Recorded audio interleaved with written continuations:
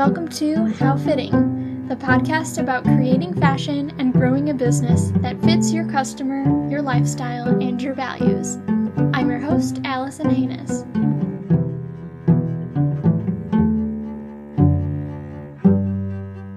Today I'm joined by Bianca Bellantoni of Bellantoni. So welcome to the show, Bianca. Hi, thank you so much for having me. Yeah, for those listening who are just meeting you for the first time, could you share a little bit about who you are and what you do?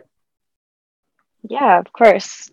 So my name is Bianca Bellantoni, and I own a sustainable fashion brand based in Vancouver called Bellantoni, which I started back in 2017, and I have been running it since then. And we currently sell our sustainable women's wear clothing online, but also have our pieces in about 20 stores across Canada as well. Oh, nice. So cool. So there's lots I want to ask you about, but let's kind of start at the beginning. Do you have like a background in the fashion industry, or what brought you into starting a fashion brand and a sustainable one at that? Sure.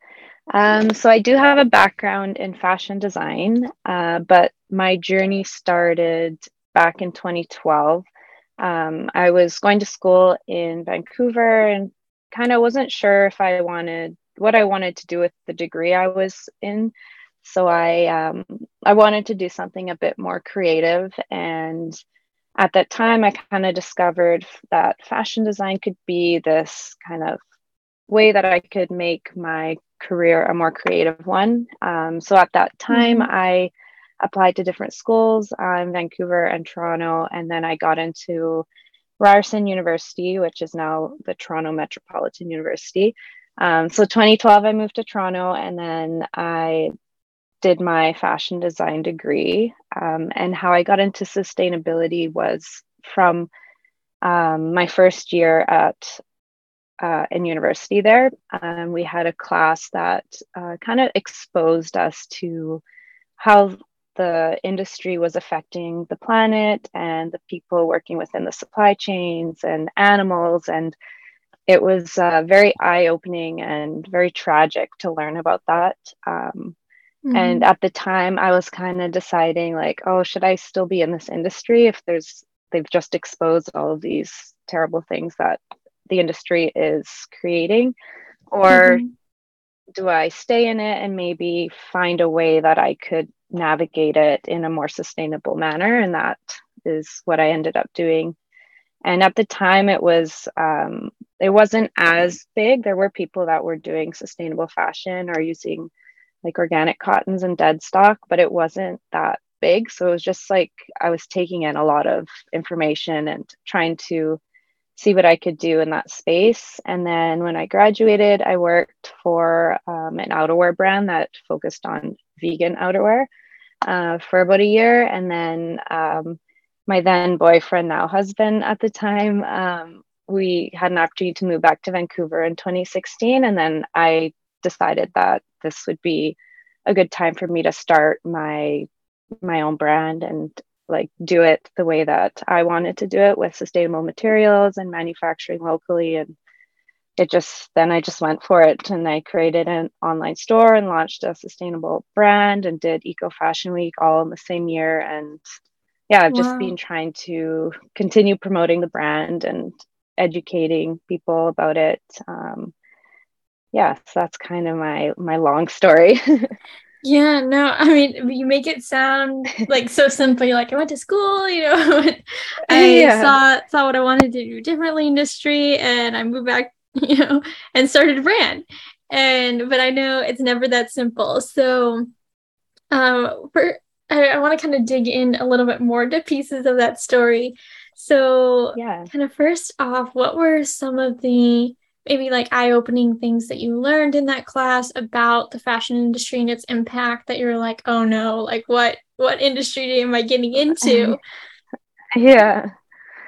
I mean, they showed like videos of water streams in Asia that were changing color based on the latest color of the year from fashion. And I was like, and these were waterways that people who lived there were using for their drinking water, just in their everyday use. And then there were showing videos of like cotton farmers, and then in like small towns in India, like certain cotton farmers were getting brain tumors, and it was like a high number of them in that area. So just like seeing little things like that, how the dyes are being spilled into the waterways, all the waste that goes into the industry, and yeah, just learning different ways to design, because also in that course they were showing different ways that you could be sustainable and teaching us about different fabrics. So like learning about organic fabrics versus conventional, like organic cotton versus conventional cotton, or learning about polyester, and then that there's just how it's made from oil and how it uses a lot of resources. So just kind of learning about all of it, but also seeing that there was a light, that there were other ways that we could do it. But it does limit, as a designer, the fabrics you can use and the types of designs you can do. Like I originally wanted to do evening wear and lace and stuff, but like there weren't sustainable hard to get options for that. Yeah. Yeah. So it's like, oh, I guess I can't do this. But yeah, I think just, yeah, learning all the different ways that it's affecting the planet and the people working within it. Yeah, definitely. So you mentioned that you were almost like, should I go into this industry? So what was kind of that light where you still made you want to study fashion and start your own brand in fashion, kind of knowing what you're getting into then? Yeah, I think it was, I think I remember I had like one conversation with my mom that was like, well, there's another option. Instead of not doing it, like you could find a way to do it sustainably or a different way. And or just seeing it differently instead of so black and white. And then I think from there, I just started doing more research on other options for sustainability within the industry. And there were other students who were interested in sustainable fashion. So like throughout the years, we would, I think that the following year was when the Rana Plaza collapse was, and then we started that. There was the whole fashion revolution. Yeah. So that kind of started, and I just kind of like jumped into that space and just helped trying to spread the word. And it felt very meaningful, and it felt like, okay, there's like other people on board with making change, and it just felt like it was possible. So I think having other students and being around other people that were had a similar interest that I did in the sustainable fashion space, I think that helped me to continue to go and drive towards that. I love that. Or it's almost the community around you and the timing, and just realizing like, okay, kind of come to this precipice of we have to do better, and there are ways to do better, and you wanted to be a part of that, it sounds like. Yeah, that's so cool. yeah. So you worked for an outerwear brand and vegan outerwear. So with that, I'm curious, like what type of material? So obviously not leather, but then being vegan, you were also kind of wool was off the table. Is that right? Yeah, so they were trying to be an alternative to Canada Goose. So not using down because of the feathers and it not being vegan.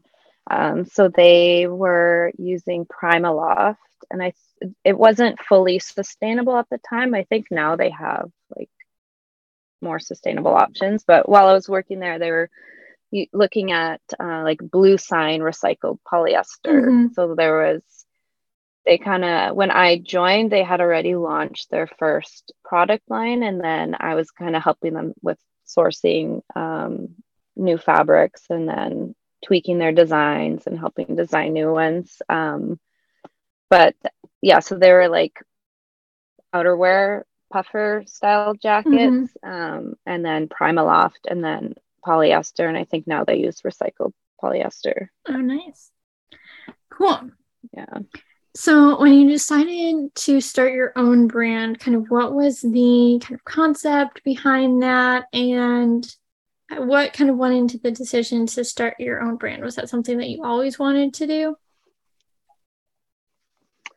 Yeah, I think so. I think I think I just wanted to be a designer when I was going into the industry. I wanted to be a fashion designer and be creative. And then what drew me to start my own business, I think when I was working for the outerwear company, like they were a startup essentially. So I got to see what the startup space was like, and Mm-hmm. just what it was like to build something from the ground up. And I was kind of like, oh, like I could do this and have an online store. And like you don't have to have a brick and mortar store to become a designer. And just seeing those types of opportunities show up at the time. So I think that kind of showed me that it was possible to do that. And I was still designing stuff on the side, like throughout school. I'd put my clothes in multiple fashion shows each year and just like trying to get exposure of the brand like prior to even launching it. Oh, And wow. then when I actually launched, I made it less design, like less like extravagant design, I guess, Mm-hmm. or More and more commercial. stuff that people want to buy. Yeah. So, and then I launched because I already had an Instagram and such. And then, yeah, I created a website and put the products up, and then did Eco Fashion Week, and then just tried to keep making connections from there. So I think like just being able to see another smaller startup like start their own business from scratch and just being around that, I think it probably unintentionally inspired me to do the same. Mm-hmm. Yeah, and that totally makes sense. What were some of the things that like you took from that experience or gained from that experience of like, okay, here are the things that I need to do to start my own brand? Because I think oftentimes, especially for designers who are going into it because they love to design, there's so much more, as I'm sure you know, being in business for 5 years now, that to run a business takes more than just like you're not Yeah, actually designing all the time. So were there totally. certain kind of skills or things that you took from that experience working for the startup brand that really gave you a better picture of what it was like to start your own business? Um, I mean, I was doing mainly the design side and they were doing the business side. Mm-hmm. But I think even just this mindset of like just going for it and doing everything that you can and just like putting yourself out there. Like they were putting their brand out there. They were trying to make connections, make partnerships and kind of that relationship building. And um yeah, I think the entrepreneurial mentality, like I was surrounded by that and I felt that and I liked that, and Mm-hmm. I think that helped a lot that I didn't. And I think, yeah, I didn't have that business background, so I had to learn a lot from just doing it. I think I Mm-hmm. just kind of jumped into it. I think um sometimes that's how it has to but be. yeah, Like, oh, you could overthink yourself out of things, so exactly. I'm glad I just went for it. Yeah, same here. It's like if you knew what you were getting Yeah, into, you probably would have overthought it and been a little more hesitant. But it's like you can figure it out as you go. yeah. So you mentioned kind of building connections several times. Are there ways that you intentionally do that, and what kind of connections are you building? I think, I mean, at the beginning, like when I moved back to Vancouver, I like signed up for meetups and would go attend events and just meet different people. Mm-hmm. And a lot of times they were other entrepreneurs, not necessarily in fashion, and just being around other people that are starting their own business or maybe someone that's like 2 years in and doing it full time, or like people in different areas of their business journey. I also joined a sustainable fashion group within Vancouver. And then in Toronto, I was just throughout school, like I was saying before, how I was part of that sustainable fashion group. So just you're just meeting a bunch of different people. And then later on, like one girl I went to school with, she now has an online store, or she started one back in 2016, and then she bought a bunch of pieces from me because she knew me and my designs. So I had a partnership because of a friendship I had made throughout university, being in the same space. And then now she has another online store, and she always partners with me, and we partner together on different things because we've had that I guess connection from school. Yeah, it's just there's just meeting different people, even like podcasts like this. Like now I know about you and the work you do, and then and vice versa. And it's just yeah, and it's so nice to meet different people and hear their stories as well. Yeah, I totally agree. That's why I do this podcast. It's so fun to connect with different business owners in fashion and just like hear their stories. And I think sometimes entrepreneurship can be isolating, especially as a smaller business, and then realizing, oh, you have so much in common with these other people that you get to talk to and make connections with, or you have common goals for where you want to see the fashion industry grow. And it's really fun to kind of have that community. Yeah, I totally agree. It definitely feels that way at the beginning when you're an entrepreneur. It's like, especially if I found for me, I had a lot of people in my life that were doing 9 to 5 jobs, and it's just so different than when you're an entrepreneur. Like you're working longer hours or random hours, or it's just and everything kind of falls on yourself. Like if you're not feeling so good that day, like things kind of take a halt. So it's very cool to meet other people that are entrepreneurs or in a similar field. Yeah, I'm the only one in my family that it is like self-employed and not doesn't have the traditional 9 to 5.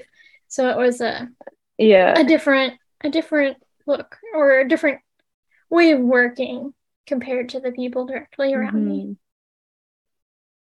Yeah. Good for you though. It was probably like the scariest decision of my life to like quit my job and start a business.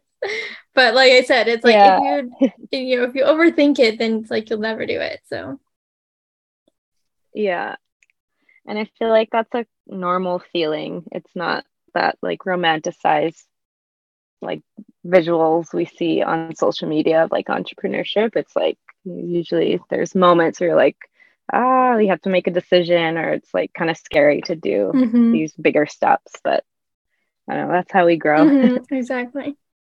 Did you have any kind of like hesitations of, either starting your business or in things since starting your business, that you kind of had those moments? And if so, like what do you do to kind of decide what to do and move through that and grow into something bigger? Yeah, I definitely have had that. I think when I started my brand, I was just excited and like very driven. I was like, I am doing this and nothing's stopping me. And I just went for it. But then as you go, it's like trying to figure out like moving into selling products wholesale. And when I started my brand, I did it in a way that was less risky in a sense, in that I knew how to pattern draft and sew. So I was doing all the production for everything. Like I didn't have any seamstresses. And like I learned all of that in school and grading and everything. But obviously that's not as efficient as if you're going with a production company. But I think it, like, as I met different production companies and learned their minimums, I think like getting to a place where I could get a whole collection made for me and making that jump was scary because it's just meeting the minimums of the production companies without having orders or doing a lot of sales so that I have enough orders. I think just that whole process like really helped me grow. And it was scary at times, even just like because you're seeing your money go and you're like, oh, is this like you haven't sold it yet? So it's just learning to deal with that. Like I think even just in entrepreneurship, like you're investing in the hopes to get the returns and you have the plans for the returns, but just it's that whole process can be scary sometimes in any business. Yeah, it's like putting all your hopes and your money on the line and for a payoff that is uncertain and down the road can be super scary. Yeah. Yeah. But you did it, and it's obviously, I'm assuming, going well since you said you started in 2017, so it's been 5 years now? Yeah. Nice. Yeah, it's going good. Well, congrats on that. That's a big accomplishment. Thank you. So I saw on your website, like you talk about being kind to animals and the planet, and we've talked a little bit about sustainability already, but I'd love to know, like, what are some practical ways that you are being kind to animals and the planet in what you do with Belle and Tony? Yeah. So I think for starters, just with the fabric selection, I try to choose fabrics that have a certification. So like if it's organic cotton, I make sure it's GOTS certified, so the Global Organic Textile Standard. Or if I'm using Tencel, making sure it's by the branded Lenzing Tencel. So because I'm not flying to different parts of the world to get fabric, like having the certification is like that stamp of approval that makes it so that it is more sustainable and trustworthy as much as it can be. And then I think like manufacturing locally, like I'm not getting the product shipped to different areas, like ordering fabric from one area, getting it shipped to a different part of the world, having it manufactured, and then bringing it here.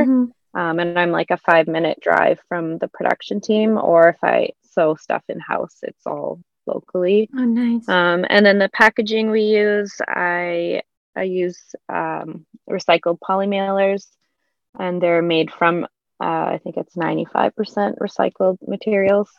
And then if I'm sending boxes, like when I sell to retailers, I'll have like a cardboard box, and then I'll make sure I use like the craft tape. So just like little things as to be as sustainable as I can, or even like our hang tags are 100% recycled paper, and then use like hemp twine to tie them instead of like a polyester rope. So just the material selection, and then manufacturing locally. And then I also keep all of our fabric scraps. And prior to COVID, I was making pet beds. Oh, nice. And then giving them to shelters, but they don't accept those anymore. So now I recycle all of my fabric scraps with a company called FabCycle. So you can pay to have your scraps recycled by them, and they either resell them or so that's really cool. They're like the fabric recycling places is a really great way, because there always is a little bit of cut waste left over, even if you're making like small accessories or trying to make the designs as efficient as possible. But having an option for kind of the tiny little scraps pieces to recycle those is nice to not have to throw things away. I always hate like throwing things away, so I also save my scraps. Yeah, like find other things you can make with it, or like that's what I do with the scrunchies. It's if we have extra scraps from like a shirt or something, like there's enough fabric there to make a couple scrunchies. So finding ways to be creative. Yeah, definitely. So what are some of the challenges of being a sustainable brand, and maybe some of like the creative, interesting things you've been able to do with that maybe limitation or with that value? I think some of the challenges are, I mean, as a smaller brand, I'm not producing as many pieces as, let's say, like a bigger company would. Mm-hmm. So fabric options are limited. Mm-hmm. I'll try and find suppliers that have a smaller amount, like just buy like one roll or 50 meters. But if I was looking at getting sea cell fabric, so it's like seaweed and kind of like tencel. Mm-hmm. Um, but their minimums were like 300 meters. So it just trying to just being a bit more limited with the fabric options, and then designing within that. I think that has been or can be a challenge. At least at the beginning, there were less options. Now there's a bit more, which is kind of fun. But trying to design within that, like you could have an idea for, let's say, a top you want to design, and then you look at the fabric options, and either the fabric's not the best quality, or it's not the right color, or it's the price point is too high for my customers. So it's just kind of being creative and working with what's available to me. Mm-hmm. Yeah, I think that's like a main limitation, but it can also be an opportunity as well. So it's however you look at it. Yeah, I agree. Where like it can feel limiting, but it can also be kind of the basis for creativity and being really resourceful with what you have. Um, I think you can like often be inspired by the like, okay, here's what I have to work with. What can I make that, is the best, most interesting, like beautiful product from the available materials. Totally. So what are some of the must-haves for like when you're choosing fabrics for your collection? Like I know you mentioned sustainable and the right MOQs from the mill, but are there other things in terms of just like the feel or the function of the fabric that you're looking for when you're finding fabrics for your brand? Mm-hmm. I always look to make sure the fabric's not see-through. That's a huge Mm-hmm. thing.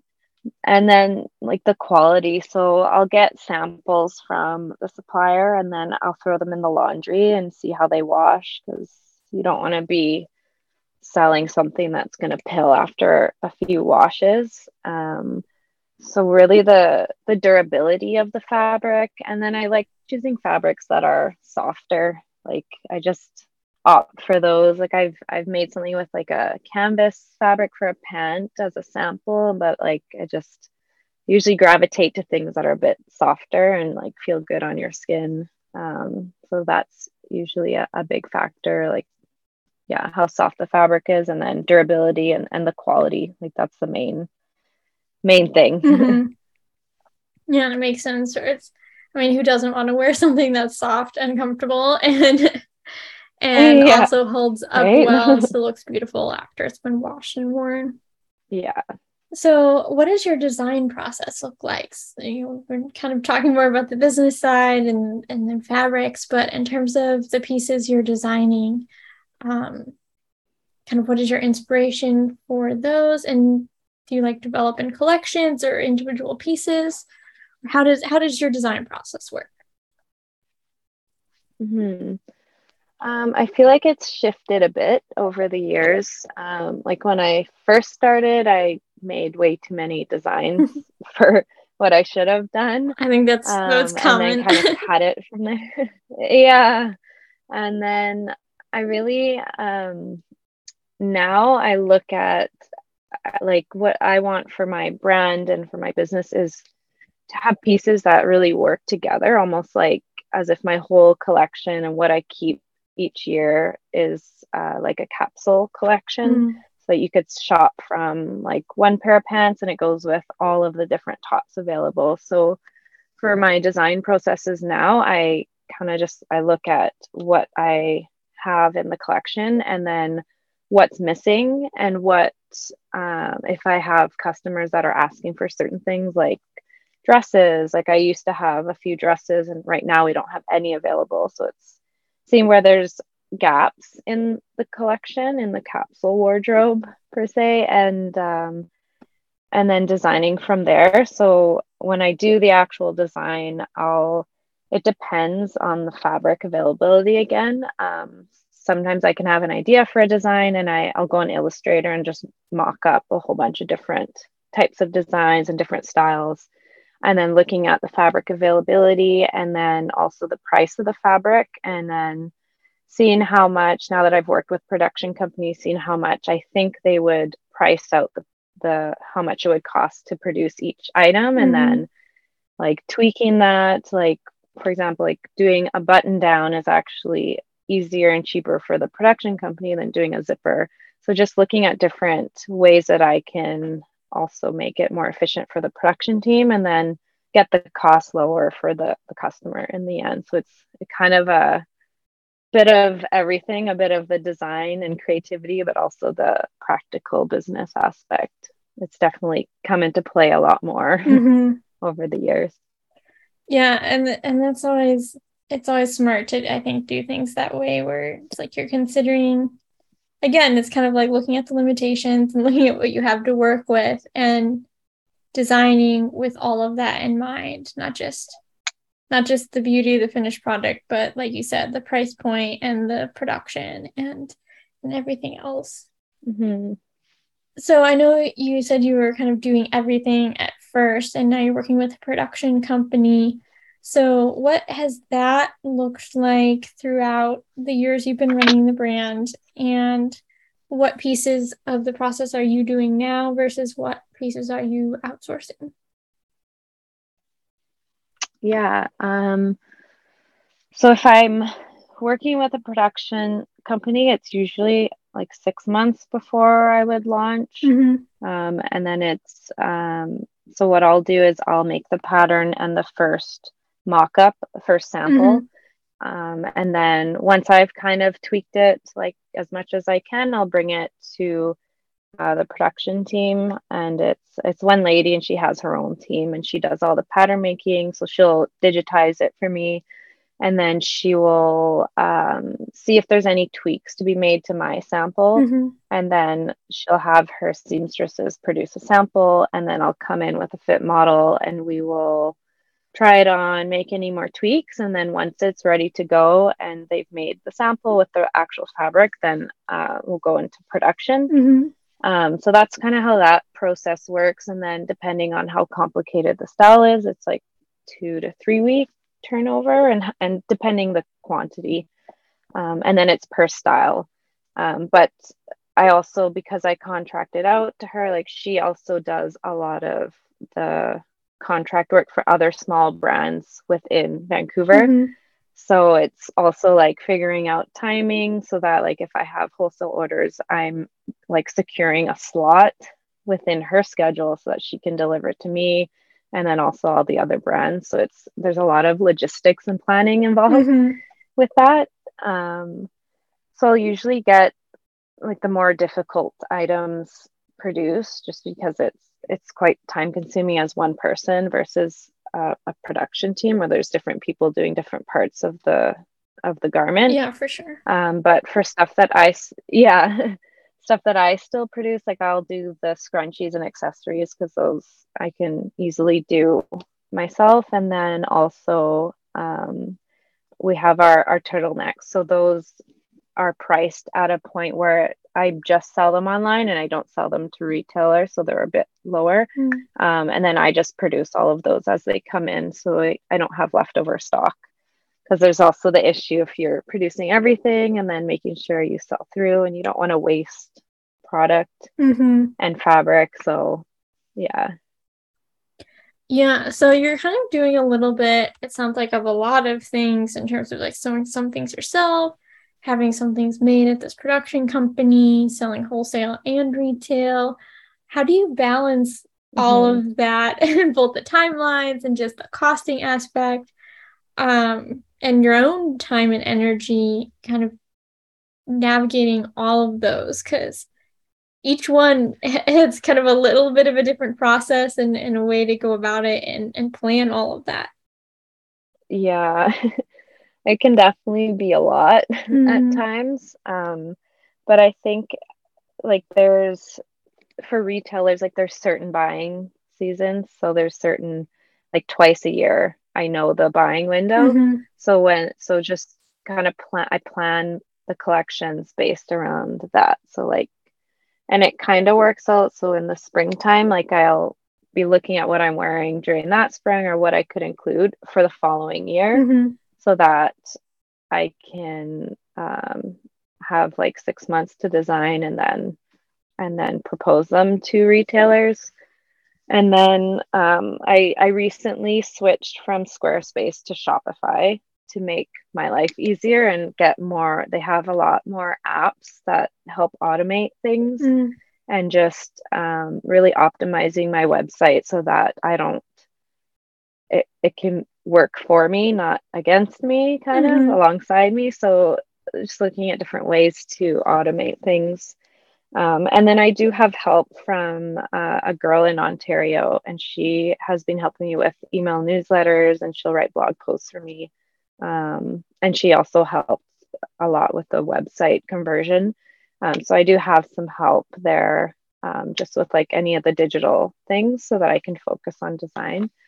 But yeah, it can be tough to juggle, especially if they're all the deadlines are around the same place. But I try to manage it just based on like the buying windows. And then when brands usually launch like spring, summer, or fall, winter.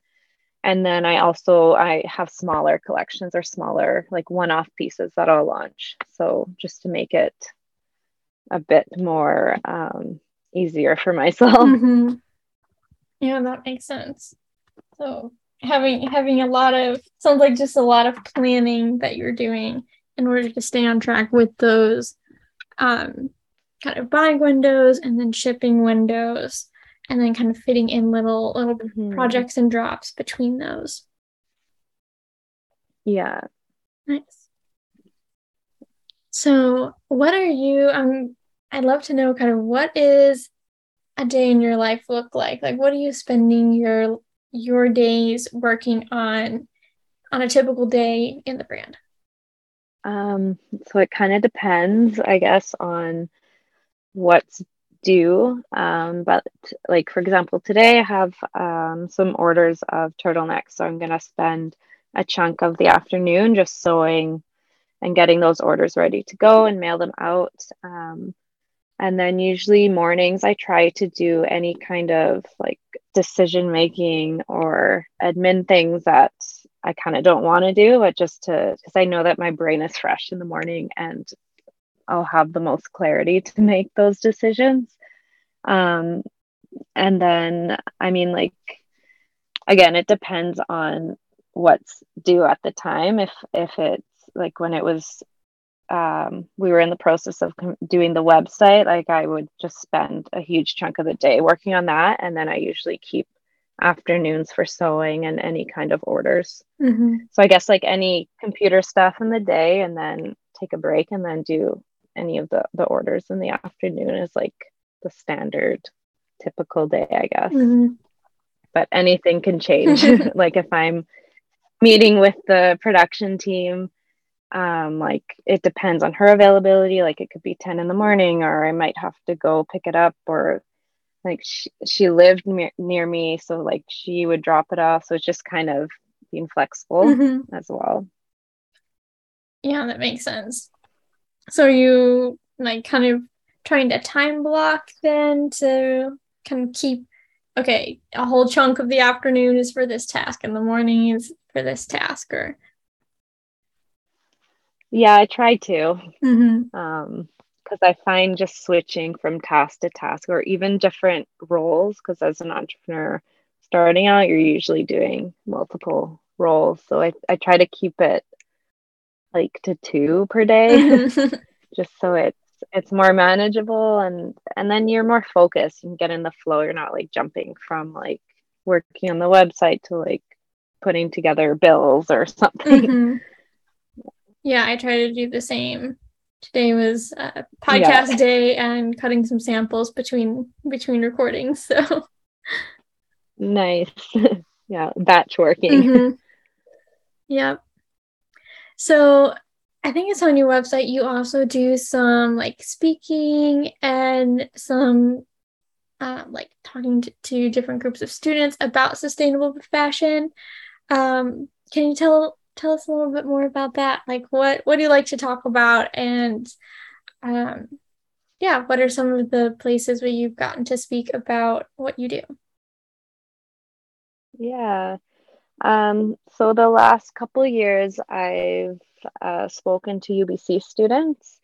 They don't have a fashion program there, but they have like a group of students who are interested in sustainable fashion, and they'll do clothing swaps and such. So they've asked me to speak a couple of times, once prior to COVID. So I went in person and presented a whole PowerPoint, just kind of, it was almost like a sustainable fashion one-on-one PowerPoint that I put together that went over the different fabrics, cool, innovative fabrics like mushroom leather and like apple leather. Mm-hmm. And then usually ending with ways that people can choose to shop more sustainably or like re-fall in love with their own wardrobe or mending and just different ways you can be sustainable based on your budget, whether it's free or you have some extra money to invest in like a sustainable clothing brand. Mm-hmm. So I'll usually share that depending on the level of knowledge, but that's kind of what I've been sharing. And then when I was still in Toronto, I presented on zero waste when I was still in school, and I presented to the first years because I was doing a whole project on the 3 different ways you can have zero waste fashion. Oh, nice. Yeah. So was your like final collection that you're working on in school like similar to what your interest in your brand is now, where it is friendly to animals and the planet?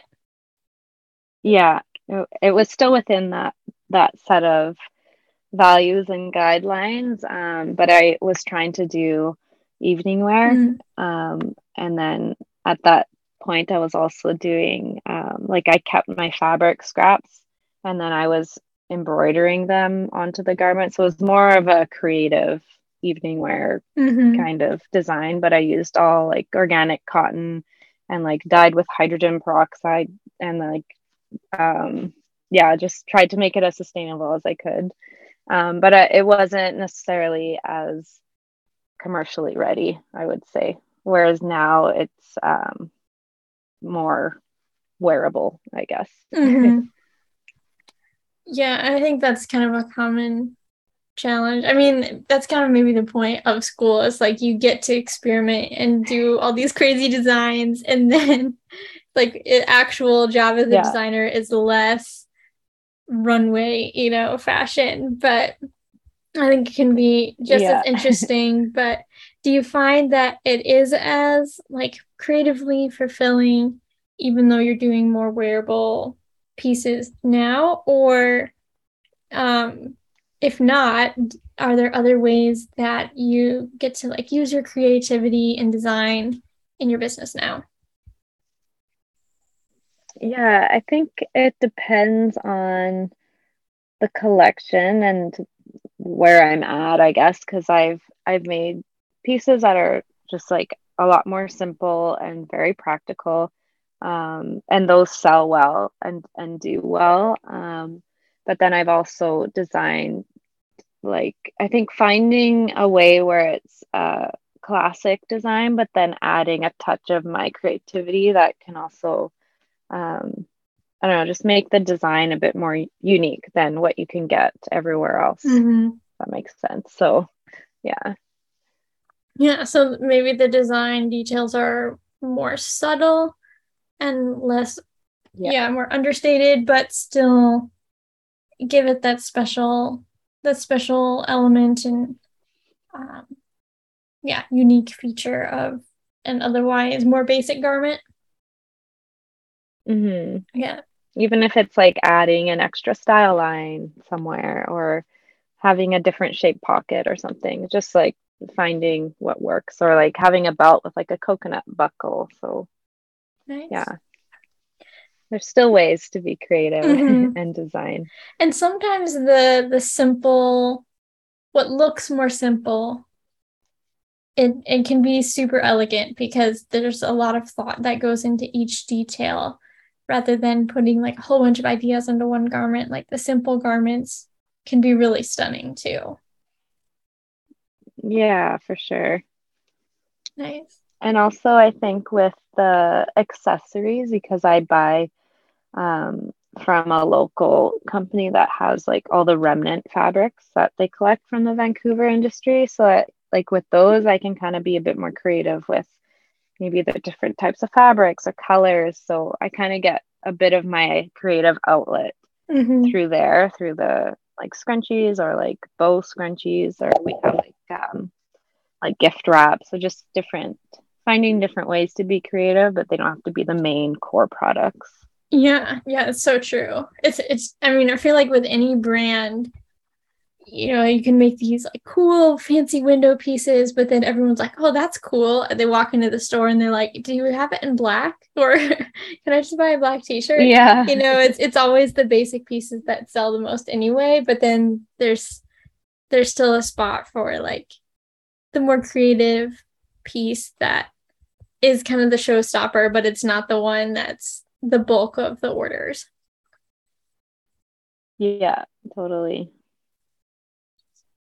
So I'm curious what is has been the biggest challenge in running Bell and Tony so far? And are you full time with the brand? I'm still working part-time elsewhere because the city I live in is very expensive. Yeah, and I think that's a common thing too. A lot of the founders I talk to, are it's either they're splitting their time between two jobs or have a full-time job and the brand. So Yeah, yeah. yeah. So what has been the biggest challenge in these past 5 years of running Bell and Tony?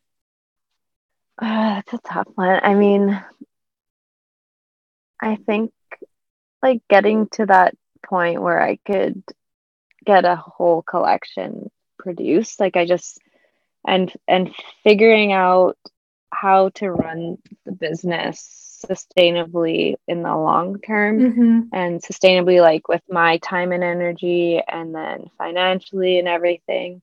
Because when I started, I was kind of just in that designer mode, not business mode, and I was designing things and like hoping it would sell, whereas now it's just over the years learning how to properly market the product, how to become a salesperson, and like growing into that role as well. Mm-hmm.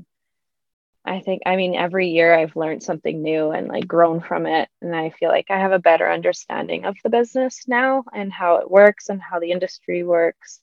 But I think, I mean, all of it was challenging at one point or another. I think just learning how to be an entrepreneur and make the business work and understand it. I think just that in general was a challenge because I didn't have necessarily like a mentor in the industry that could keep me going, or even just being so like a solo entrepreneur, like just to have someone when you're kind of like second guessing things, like, no, you got this, like you have to be your own cheerleader. So just becoming really strong as an individual as well to carry on and keep pushing and try new ideas. So I think like all of that was a challenge, but it's also I grew so much from that.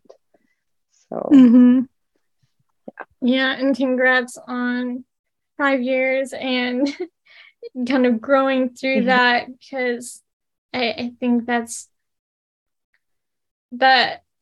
that's a common experience with entrepreneurship of having to like you get into it because of the craft or like because you love the business or the industry or the designing so much and then having to learn how to be a business owner on top of that. mm-hmm. It does take a lot of growth and like learning new things and being willing to do that. And so yeah, Yeah, it can be all the extra hours. mm-hmm.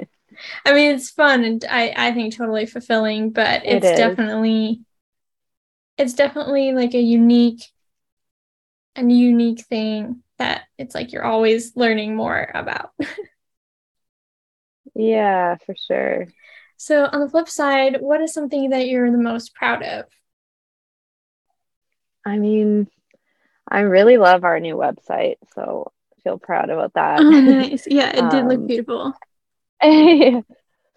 yeah, and I don't know, I think still doing my brand after 5 years, like I try to look back at like reviews that customers have left me or messages or emails, and just like I feel proud that I built something from scratch and it's had a positive impact on people's lives. And I was even thinking the other day how like it's just cool to have designed something and then done so in a sustainable way, and then just thinking like that garment is in someone's closet somewhere in the world, or like hanging on someone's drying rack and they're caring for it, and it's something that I like created and touched, and now it's part of their life. Is just kind of a cool way like of being connected to other people Mm-hmm. indirectly. um, I think just that I still have my business, and even that I went for it, I think can be proud about that. So Yeah, definitely. And congrats on all of that. That's such a cool way to thanks. think about like being connected to all these other people through the clothes that are now in their closet. Yeah, I think like even the work you do with like pattern making and design and stuff, it's the same. Like you're like with the clothes, like it's now on different people in different people's wardrobes Mm-hmm. and such. So it's a cool job. Yeah, it really is. I love getting to see the final garments like on people, or like if there's pictures from a pop-up shop or from the brand where different people are Yeah. trying on the same dress, or just seeing somebody wear the final thing that I helped to make fit, and seeing how the smile on their face when they wear it. It's that's probably my favorite part of the job. It's so rewarding to see people like Yeah. wear something that I've helped bring to life. Yeah. It's so cool. And I feel like we can get caught up in like the busyness, but it's nice to take stock of like just that fact that we're yeah, connecting with different people and making an impact. Mm-hmm. For sure. It's important. Mm-hmm. Definitely. So I have one more question that I ask everyone at the end of the interview, which is if you could communicate one value to the world through the clothes you design, what would it be? um I